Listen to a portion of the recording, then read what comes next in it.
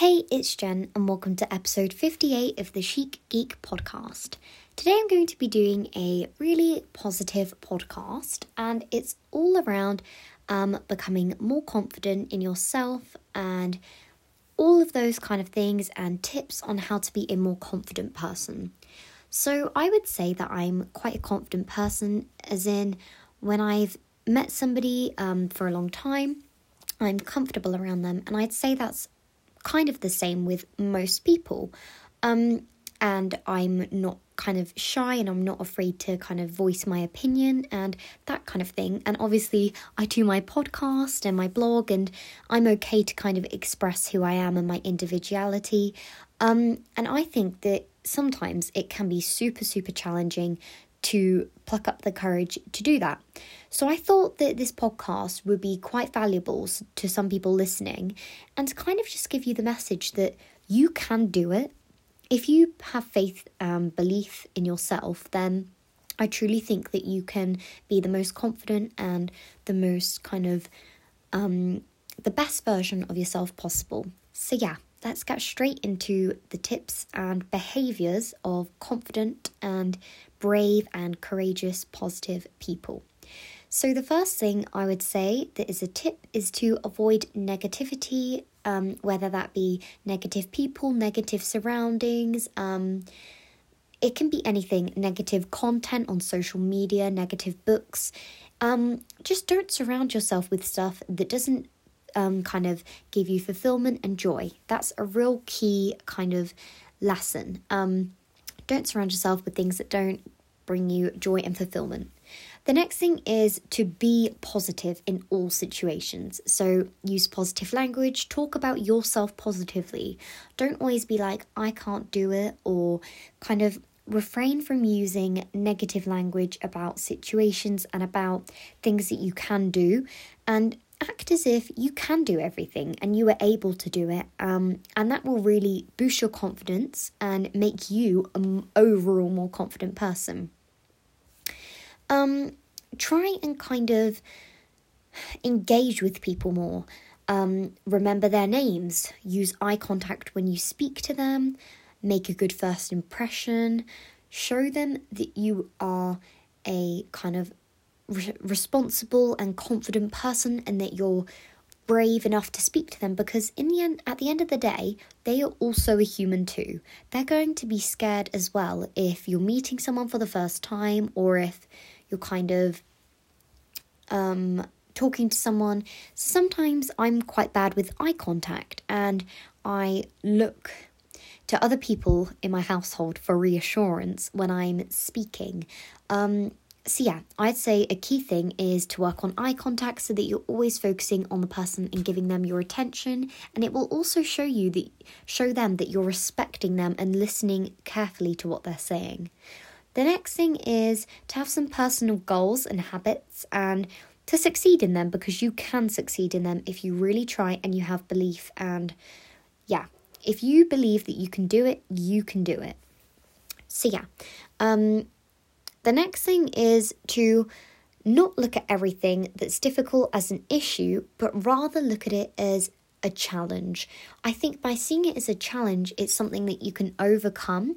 Whereas if you see it as an issue, it's a major thing, and it's a super negative experience that you will find really challenging and difficult to solve or to avoid.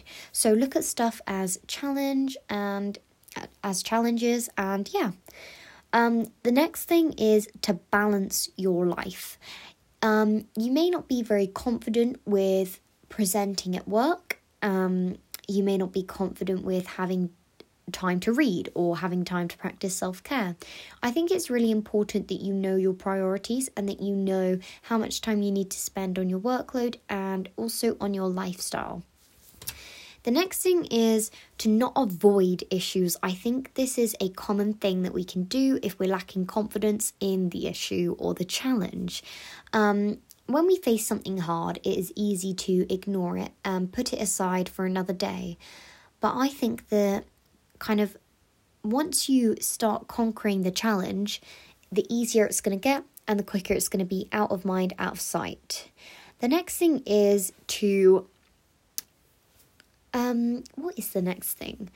Prepare yourself and look confident. I feel like if you look confident, you're well dressed, you're well presented, and you're prepared for everything, you're kind of being and acting in the best way possible, then you're going to come across as an overall more confident person. The next thing is to observe your behaviours and see which ones are damaging your confidence and which ones are not making you as kind of joyful as you could be. The next thing is to use positive affirmations and quotes to boost your confidence and to help you love yourself and appreciate yourself more.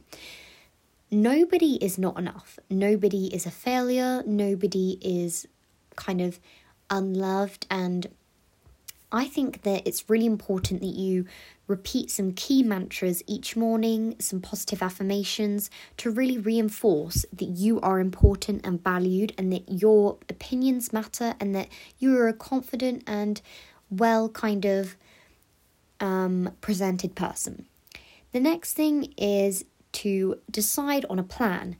I think that when you lack confidence, it can be hard to decide on things and to not only decide on them, but to also execute those.